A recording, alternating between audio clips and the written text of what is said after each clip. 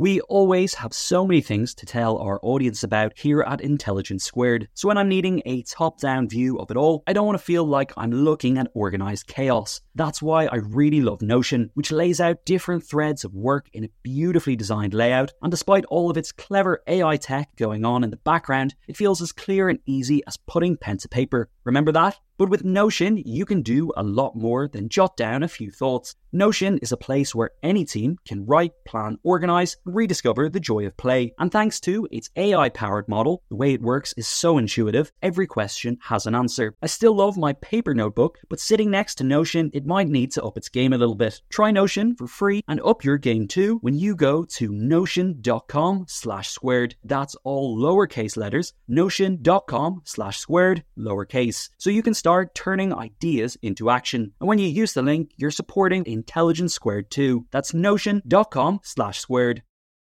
Your brain needs support, and new Ollie Brainy Chews are a delightful way to take care of your cognitive health. Made with scientifically backed ingredients like Thai ginger, L-theanine, and caffeine, Brainy Chews support healthy brain function and help you find your focus, stay chill, or get energized. Be kind to your mind and get these nootropic chews at ollie.com. That's OLLY.com. These statements have not been evaluated by the Food and Drug Administration. This product is not intended to diagnose, treat, cure, or prevent any disease. Welcome to Intelligence Squared. I'm producer Catherine Hughes. Today on the podcast, we're joined by two-time Academy Award-nominated actor Jude Law. In conversation with broadcaster Samir Ahmed, they discuss his wide-ranging career from its beginnings in a London theatre and his 90s heartthrob status, to his recent eclectic roles, including Albus Dumbledore and the Pope. This episode is part of our series How I Found My Voice, hosted by Samir Ahmed. If you like this episode, do check out the entire series. The recording for this episode took place in July 2021.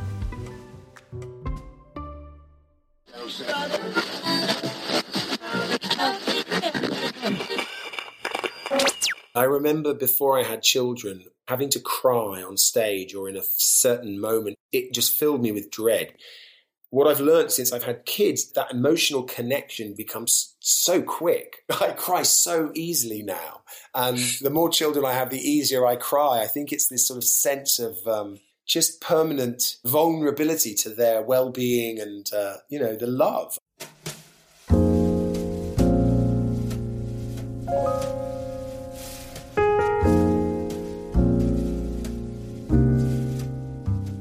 I was walking around with all these peculiar rhymes to try and get the accent right, and I was eating tons of steak and lifting weights to try and put on muscle, and I was growing this beard, and I suddenly thought, what am I doing? This is going to be a disaster.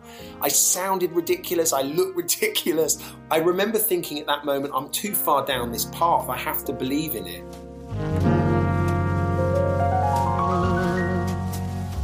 Meeting at 4 a.m. with just the cameraman, the sound guy and the director, and shooting a little scene of me trudging through the mud, or that's one high from making movies. But equally, turning up and flying around the room and fighting aliens. I mean, I'm curious to try it all. I don't want to end my days or retire having not really done everything.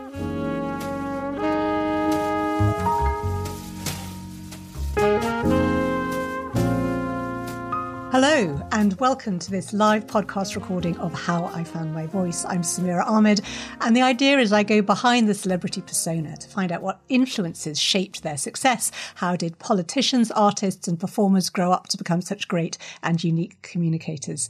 And my guest today is one of the finest, and I've used this word deliberately, shape-shifting actors of his generation, who defies categorization in the roles he chooses, Jude Law. On stage, he's won the Ian Charleson Prize for Best Newcomer, been nominated for a Tony and 3 Olivier Awards.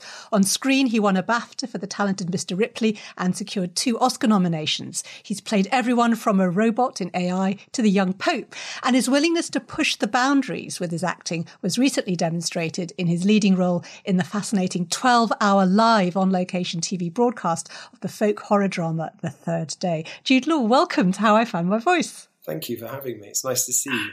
It's lovely to see you. So, Jude, I always want to take people back to the start. Mini Jude, what was he like growing up in southeast London? I would describe him as full of energy and enthusiasm and physicality. I love sport and make-believe from a very young age. I have memories of taking little figures and playing with them in parks and on the road and creating, I suppose, a world. You know, it's so easy to look back, isn't it, and make those connections and say, oh, I was creating drama or situation. But I remember making up games with my sister. And I grew up in a household where imagination and storytelling was a big part of our life, really. My parents were teachers. They read a lot and encouraged us to read a lot. And my sister was a phenomenal playmate. We made up huge, great games and fantasies. And then my parents also had a passion for theatre and film, but specifically theatre, really, which manifested in us all being kind of members of a local amateur dramatic society in Eltham. I remember coming down the stairs and all our furniture often being sort of removed from the house because they were using on a set somewhere. I'd come downstairs and the kitchen would be filled with adults drinking coffee and smoking and rehearsing. So there was always theatre and creativity going on in the house, and it was a place I felt very comfortable. I was very curious, and I embraced this world of putting on a play or creating a story.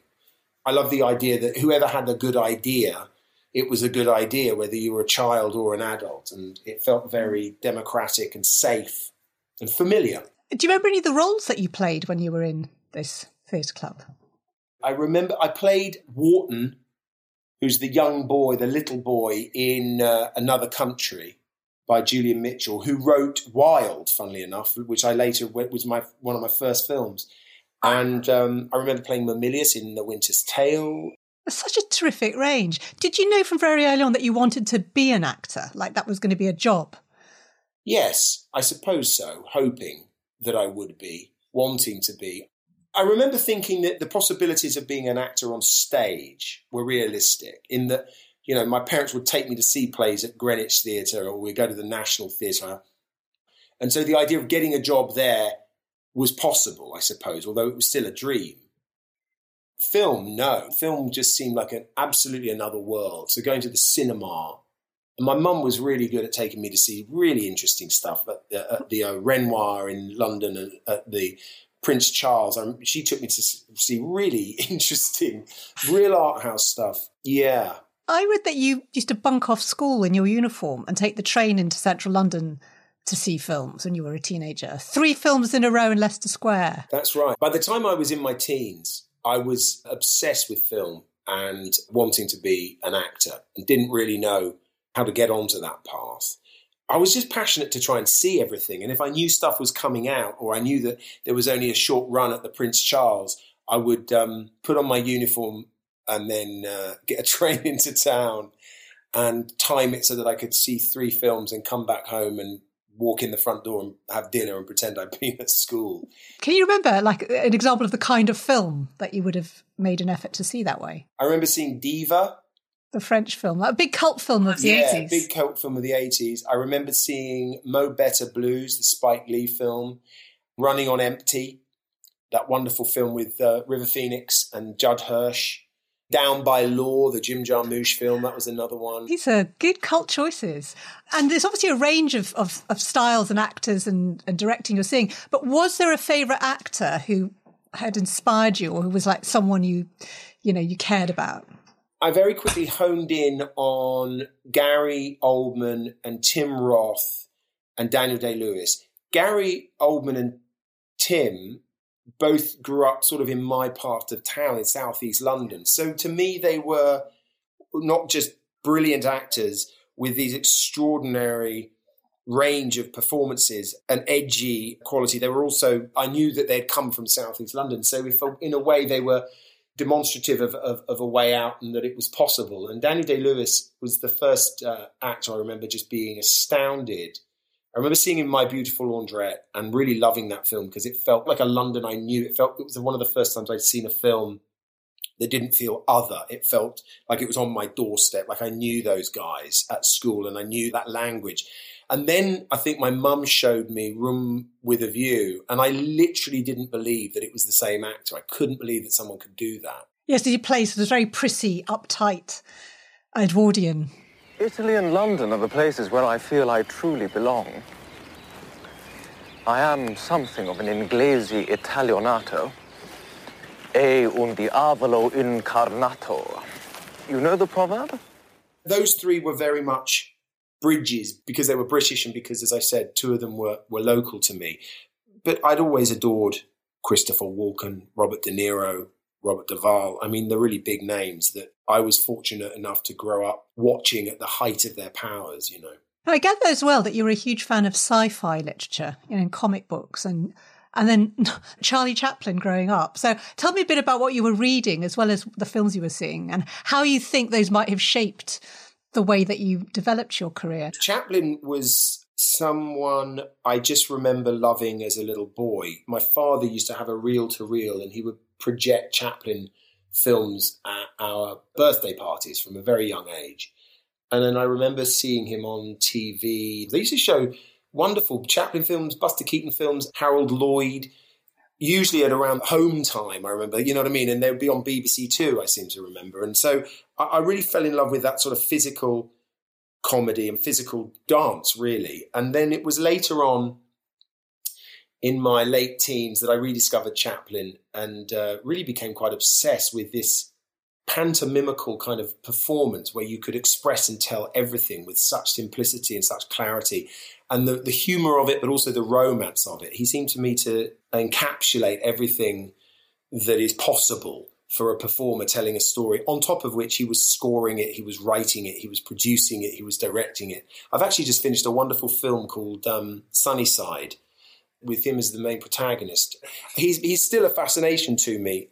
What was I reading? I mean, I did like graphic novels and I liked science fiction as a kid. I wouldn't say I was obsessed. I mean, it was perhaps a more comfortable read. I didn't really mature an appetite for sort of serious literature until a little later on. And a lot of this was led really off the back of these graphic novels. But a really important piece of writing in my late teens was Alan Moore's Watchmen, an extraordinary collection of which they've recently drawn from in this wonderful TV series.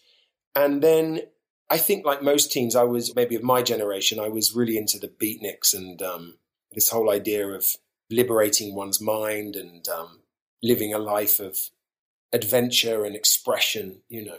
Excellent. You left school at about 17, I think, to start your acting career in a soap, am I right? Yeah, the New Stages was this amateur dramatic company that I was in until I was probably about 11 or 12. And a friend of my parents saw me in a play and said that I obviously took it seriously. He suggested that I join this national youth company called the National Youth Music Theatre. And I auditioned and I got in. And I used to go in the summer, we'd go away and workshop plays and take them to the Edinburgh Fringe Festival. But that became a really quite an important training ground looking back. I mean, the level of professionalism, the level of responsibility put on the shoulders of children from 13 to 18 was substantial, and the quality expected was substantial. And it was from that I got an audition for a TV show, which I then got and made the decision to leave school. And my parents were very understanding. It is interesting looking back now as a parent. They knew that this was by then absolutely something I wanted to do and I believed in, and I guess they believed in me. And I promised them that if it failed, I would go back and carry on my education. And I was very fortunate. I left and I moved to Manchester. I was 17 years old with a box. I remember a box of books and some stuff and a bag of clothes. And that was it. And that was the beginning of my independence and my professional career. How did you start to find your voice as a teen actor? Because it could be nerve-wracking. You're surrounded by older people. People have been in the trade for much longer. I think going back to what I said initially, I was always very drawn to the creative environment and the safety of listening and learning. I'm sure you could ask people who worked with me back then or who knew me back then, and they'd say, oh my God, he wouldn't shut up, or he had, he had an opinion on everything. But I was also very aware that this was all about learning. If I remember rightly, I felt like I deserved to be there, that if you got a part, you had a right to be there. But at the same time, I was well aware of what I didn't know. I remember quizzing people about camera positions because I had no idea. I got this part on this TV show. We were working 5 days, 6 day weeks. What was the soap? It was called Families. It was an attempt by Granada TV to combine the passion for Australian soaps and English soaps. So half of it was in Australia and half of it was England. And they kind of merged the stories.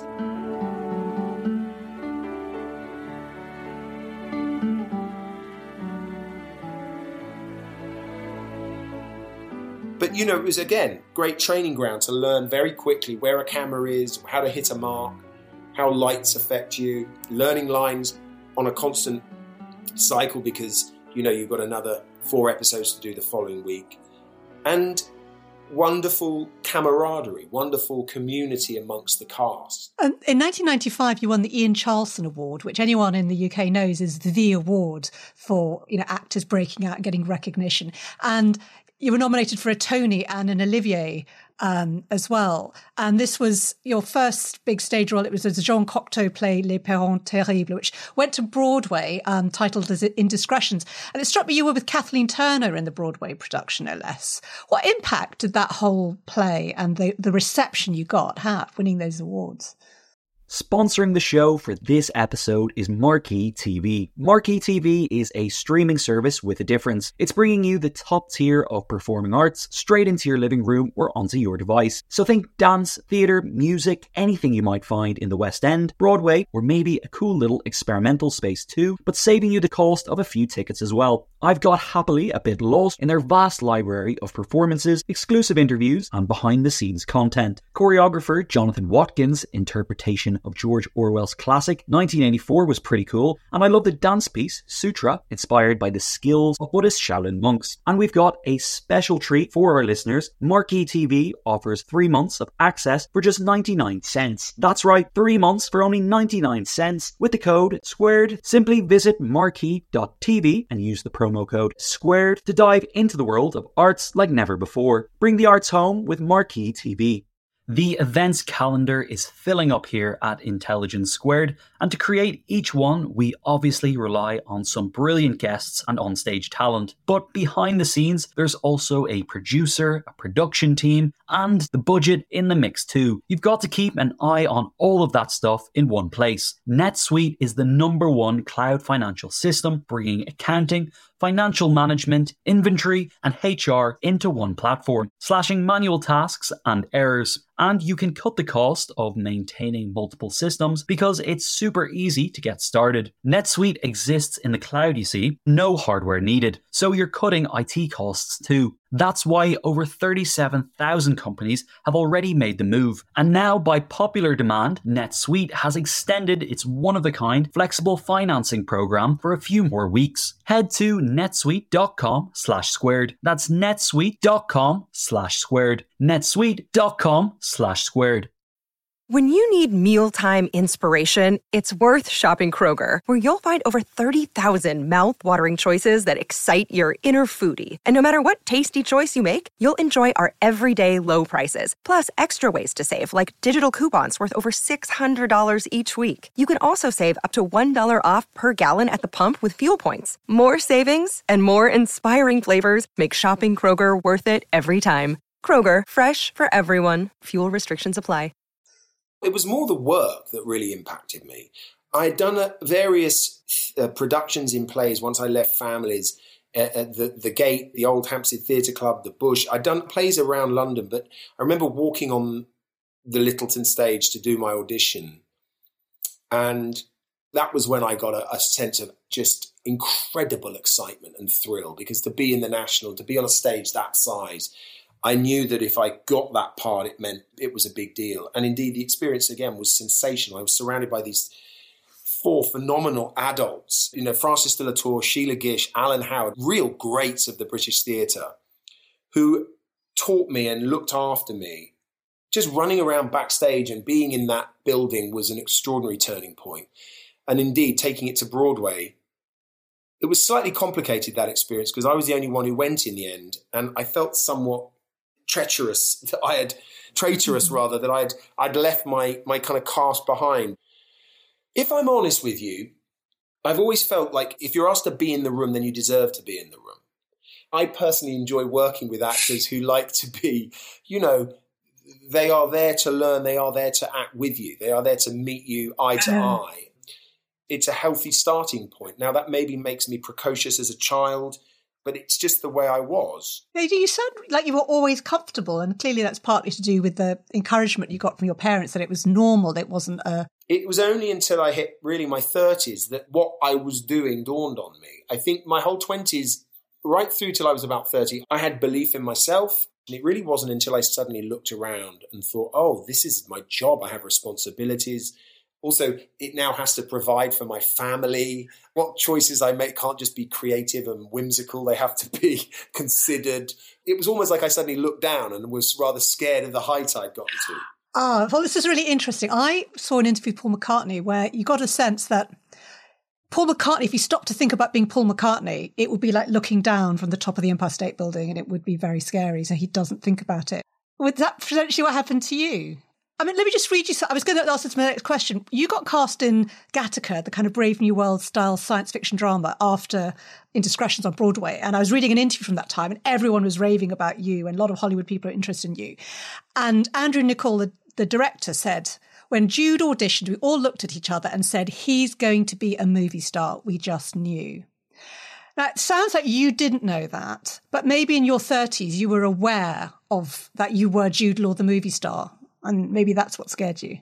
I've only really ever been interested in the acting. I love acting, and I really love working with different groups of people on different projects that pitch different problems and require different approaches and different skills out of you and those around you. And that to me is what excites me and it interests me. So I didn't set out to be a movie star. And I don't consider myself really a movie star. I think it's more of an American perspective on one's career.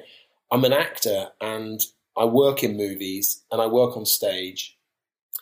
I suppose I became aware also that there's this persona who isn't me that starts to grow, which is what's written about me or how I'm perceived or opinions that are manifested about me, judged on something that's happened in my life or apparently happened in my life. And alongside that, the responsibilities, as I said, of suddenly realizing, gosh, this is my job and I have to make it last because I have to make sure I'm earning next year and the year after, and it's not set in stone. So those two factors were really more responsible for me losing my head a little bit and recognizing suddenly that I had to maybe really consider what I was making and why I was making them and who I was making them with. And I mean, walking down the street and being recognized is really another subject altogether. That was a peculiar offshoot of what was happening in my life as an actor. And that was something I had to get used to alongside it. And that was odd. Yeah, well, looking back at some of your early roles, and I was thinking, I think you would describe your role as Lord Alfred Douglas in Wilde, the Oscar Wilde biopic with Stephen Fry, in 1997 as a breakout role. And it struck me even then, it's not like you're playing a conventional, handsome, interesting character. He's a devious, manipulative, complicated figure. And it seems to me so often you've chosen roles which are not leading man roles, but they're really interesting. How do you look back on even that particular experience? I mean, a lot of the time, one chooses simply from what one's offered. I'd done maybe one or two small films prior to that, but that felt to me like a really substantial part, a really interesting, complicated part in a considered and intelligent period drama. Again, surrounded by really exciting and formidable people. Leave me not to pine alone and desolate. And I love the challenge. There's a fear you get when you say yes to something or when you're asked to do something and you agree. As soon as you get it, I always get this fear of dread, really. You're suddenly faced with the challenge of pulling it off. I like that feeling. It keeps you on your toes. And it forces you also to check everything. You can't just sail in. You really have to make sure no stone has gone unturned. And it forces you to ask the questions and also sometimes to push your comfort level. I mean, there were love scenes in that with other men that for a 24-year-old were quite explicit and quite, challenging. And it was a great lesson to learn that one can create that kind of environment where it's comfortable for the actors and the director gets what they want and you're telling a story. So I look back very fondly. I look back with great pride, actually. I'm proud of myself as a 24-year-old or whatever playing a part like that. so great. Isn't he killing Mr. Wilde? And nature He's perfect. He's perfect in every way. sung in accents clear. Well, nowadays people would be thinking they should have had an intimacy coordinator. And, people think retrospectively about how much young actors were pressured into doing, and perhaps they shouldn't have been. I'm not saying you were, but... Oh, no, I wasn't pressured in at all. It was a different culture then. It was a different culture. But no, there was no pressure. Brian Gilbert, our director, was just the most wonderfully careful, caring leader on that project. And I seem to remember very touchingly, he said, OK, we're going to rehearse the scene now. So I don't want you to feel uncomfortable. So I'm going to take my shirt and my top off. And so I'm new too. And it was like, no, you don't need to. We know we have to do this. We'll do it. It's going to be fine. I mean, your roles, as I've said, have been really varied. And I was thinking about the real immersion in another world. So thinking about, your southern accent in Midnight in the Garden of Good and Evil, Cold Mountain.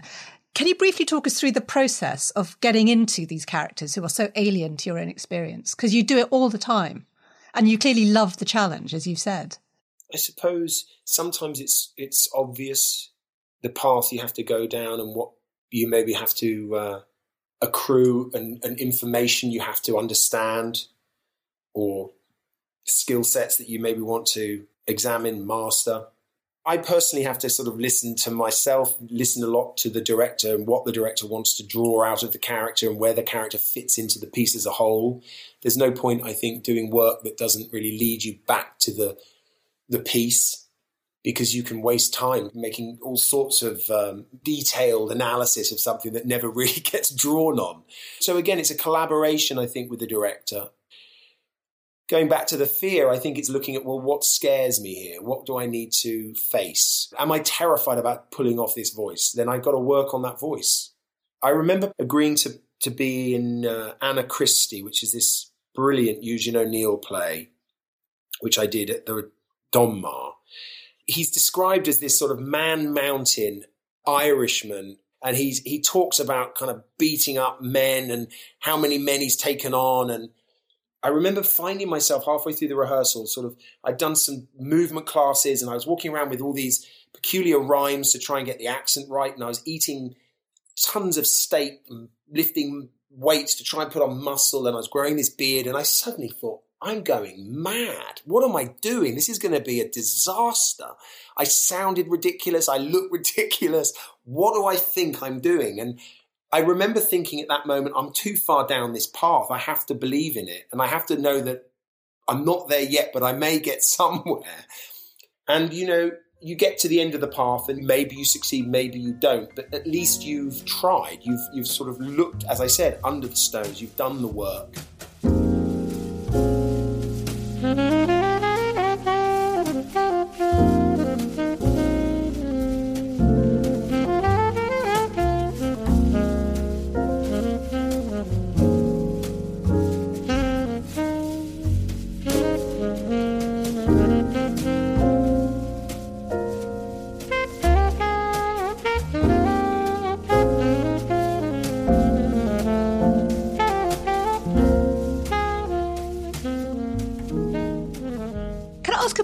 Whether you feel your looks have affected what sort of roles you've got offered. Because it struck me that, a lot of actresses have talked about being unfairly treated. And this is my opinion, having watched your career with admiration for years, is I have felt that in some ways male critics, I just started downplaying your acting skills because of your looks. And I wonder if you think that was true or I've just imagined it.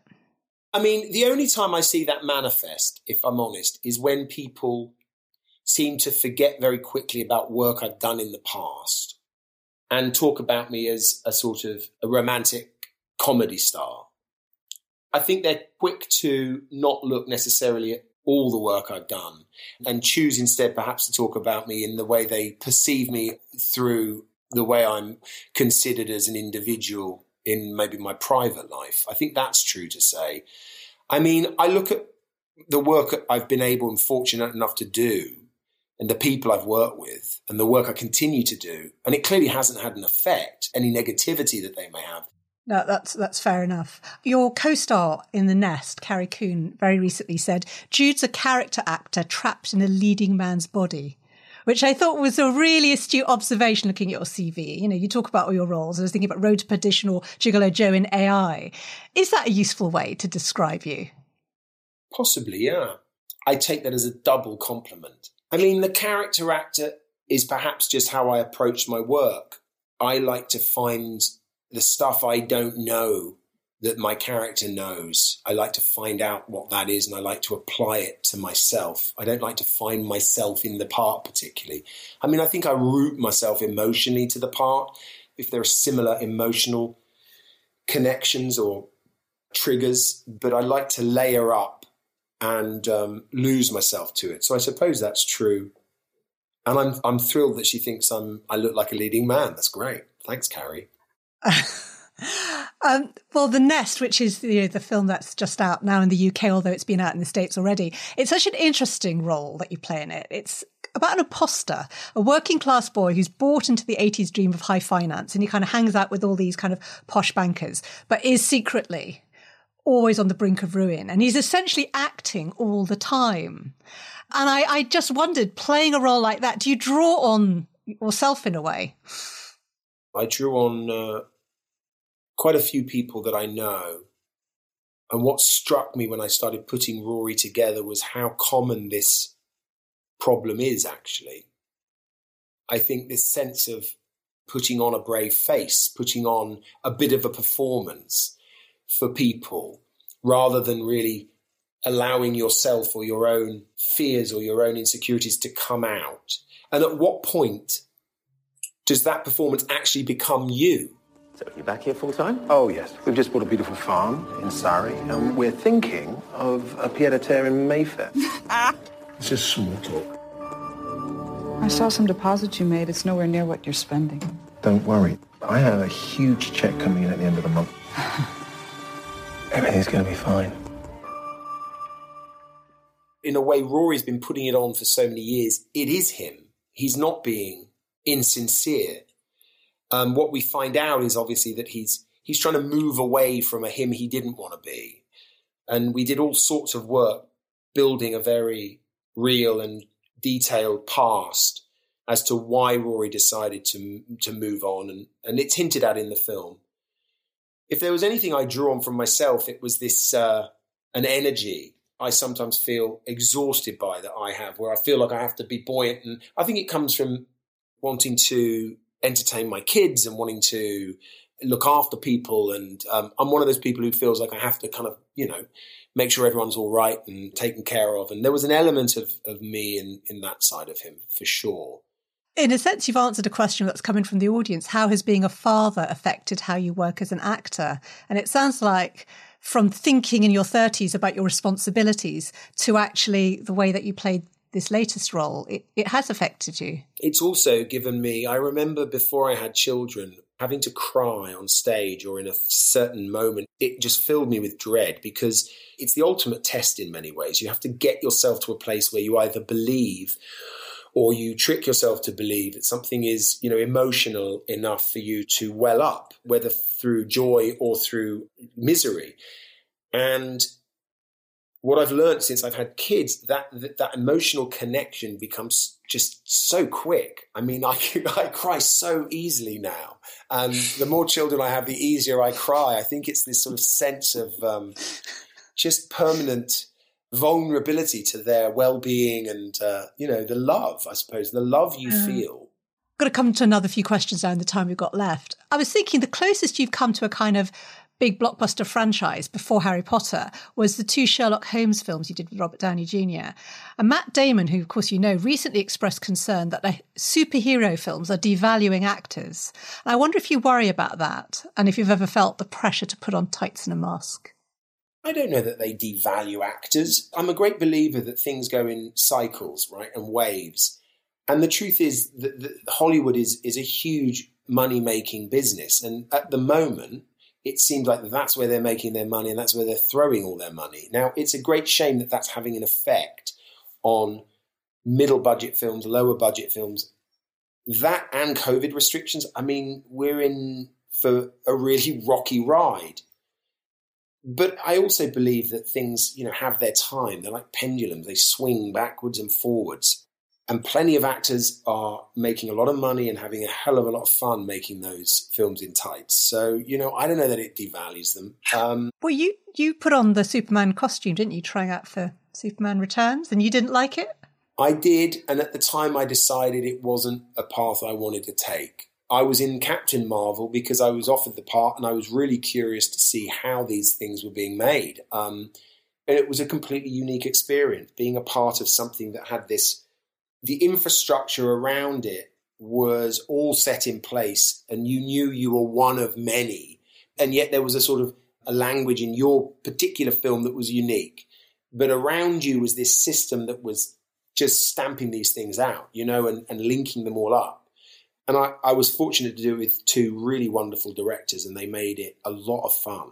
Making a film like The Nest, meeting at 4 a.m. with just the cameraman, the sound guy and the director, and shooting a little scene of me trudging through the mud, or doing a scene in one take with Carrie Coon, which is basically like doing an Edward Albee play. That's one high from making movies. But equally, turning up and flying around the room and fighting aliens. I mean, I'm curious to try it all. I don't want to end my days or retire having not really done everything. Question that's come in from the audience, I think a lot of people would be asking, is there a character that you've played that you feel closest to? I really love playing Albus Dumbledore.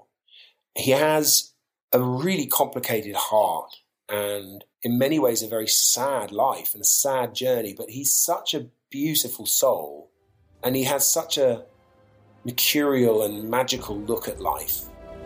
What were the 3 biggest mistakes that you made last time? Caught by surprise, sir. What else? Didn't parry before counter curse, sir. Very good. The last one. The most important one.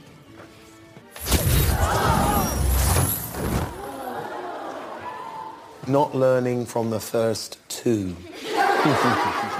He also has pretty fantastic skill set, which is quite nice. Being able to solve problems on set by saying, well, why don't I just make that thing appear? And think, oh, yeah, okay. The film The Holiday, you said you found it tricky to approach that role, where the character kind of fitted your own look and didn't need an accent or a costume. It was tricky because I felt that was one of the first times. In fact, I had done a romantic comedy. I'd never done one before that. And I was curious to see what it was like. I'd always been a fan of those beautiful Cary Grant and Jimmy Stewart romantic comedies, Bringing Up Baby or Arsenic and Old Lace, or, I love those films. But I did find it tricky. Tricky, first of all, that there was such an emphasis on humour and on comedy, and learning to pull that off on set and on camera is very complicated and tricky. It's not easy to do. And I felt also that I was somewhat exposed in that I was playing the good-looking guy next door. And that puts a bit of pressure on you, Suddenly you're like, do I look all right? Do I have that, This is a question I've been dying to ask you for years. Michael Caine is an actor that you've sometimes been compared to, and not just for playing the same parts in the remakes of Alfie and Sleuth. But there's something about his attitude and his star quality. He was a star at a young age. And, people still study, that the sort of acting masterclass that he gave. What do you think of the comparison? And do you think there are any fair ones? I'm really lucky to have worked with him and to know him a little, and I really love him as a man. But I don't see many comparisons, really. We grew up in southeast London, but obviously in very different eras. I take what you just said as a massive compliment, that we have a sort of similar approach. I hope that's the truth, because he carries himself so well with such dignity but humour, and so I take that as a huge compliment. I don't really think we're particularly similar, though. He's Michael Caine in most of his roles, and that works because he is just an out-and-out movie star. You don't want anyone else to show up. You want Michael to show up, right? I think more later in life he's kind of, pushed that. His Scrooge in A Muppet Christmas Carol is a great thing. But no, I think it was more just the idea of the attitude. Being British full stop has a big effect on how... It always makes me laugh. If you act up in the UK, you're told to shut up. If you act up or do you know who I am? Everyone's like, you don't be a wanker. You don't behave like that.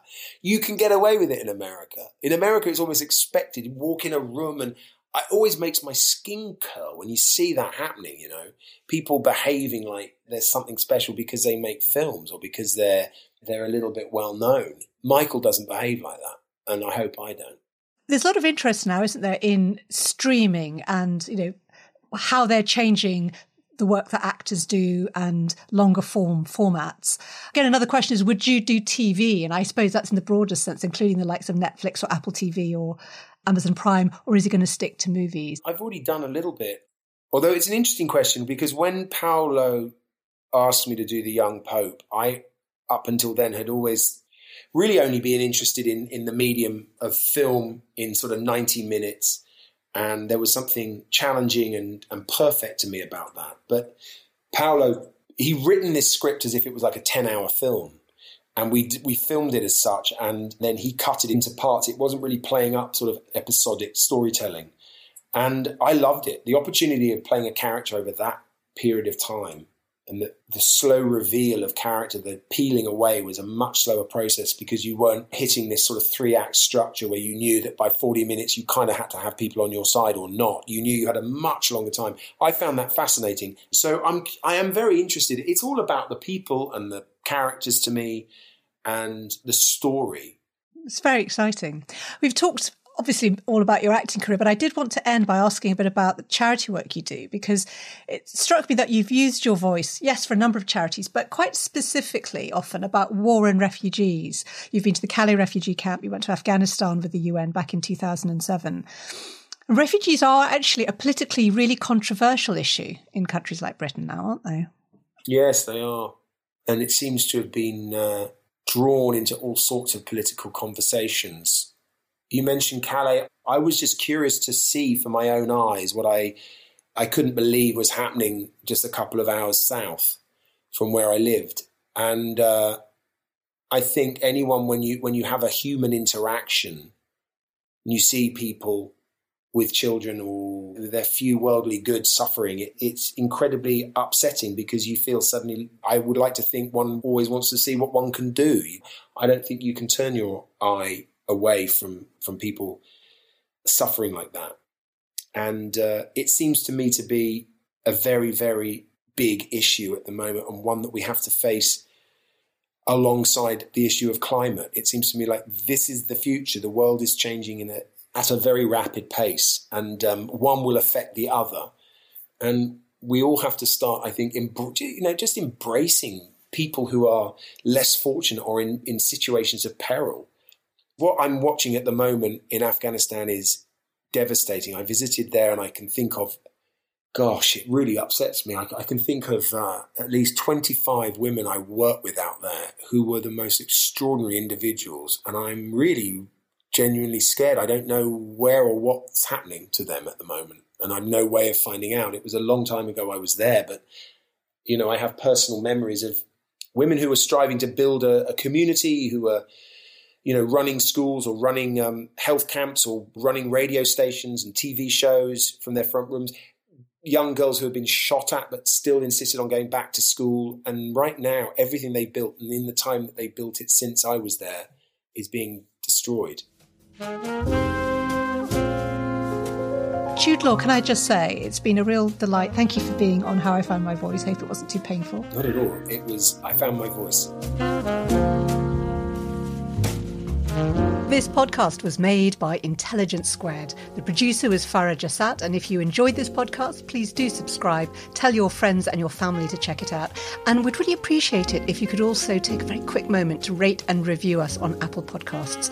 This helps us to raise the profile of the podcast, and it helps other people to find the show.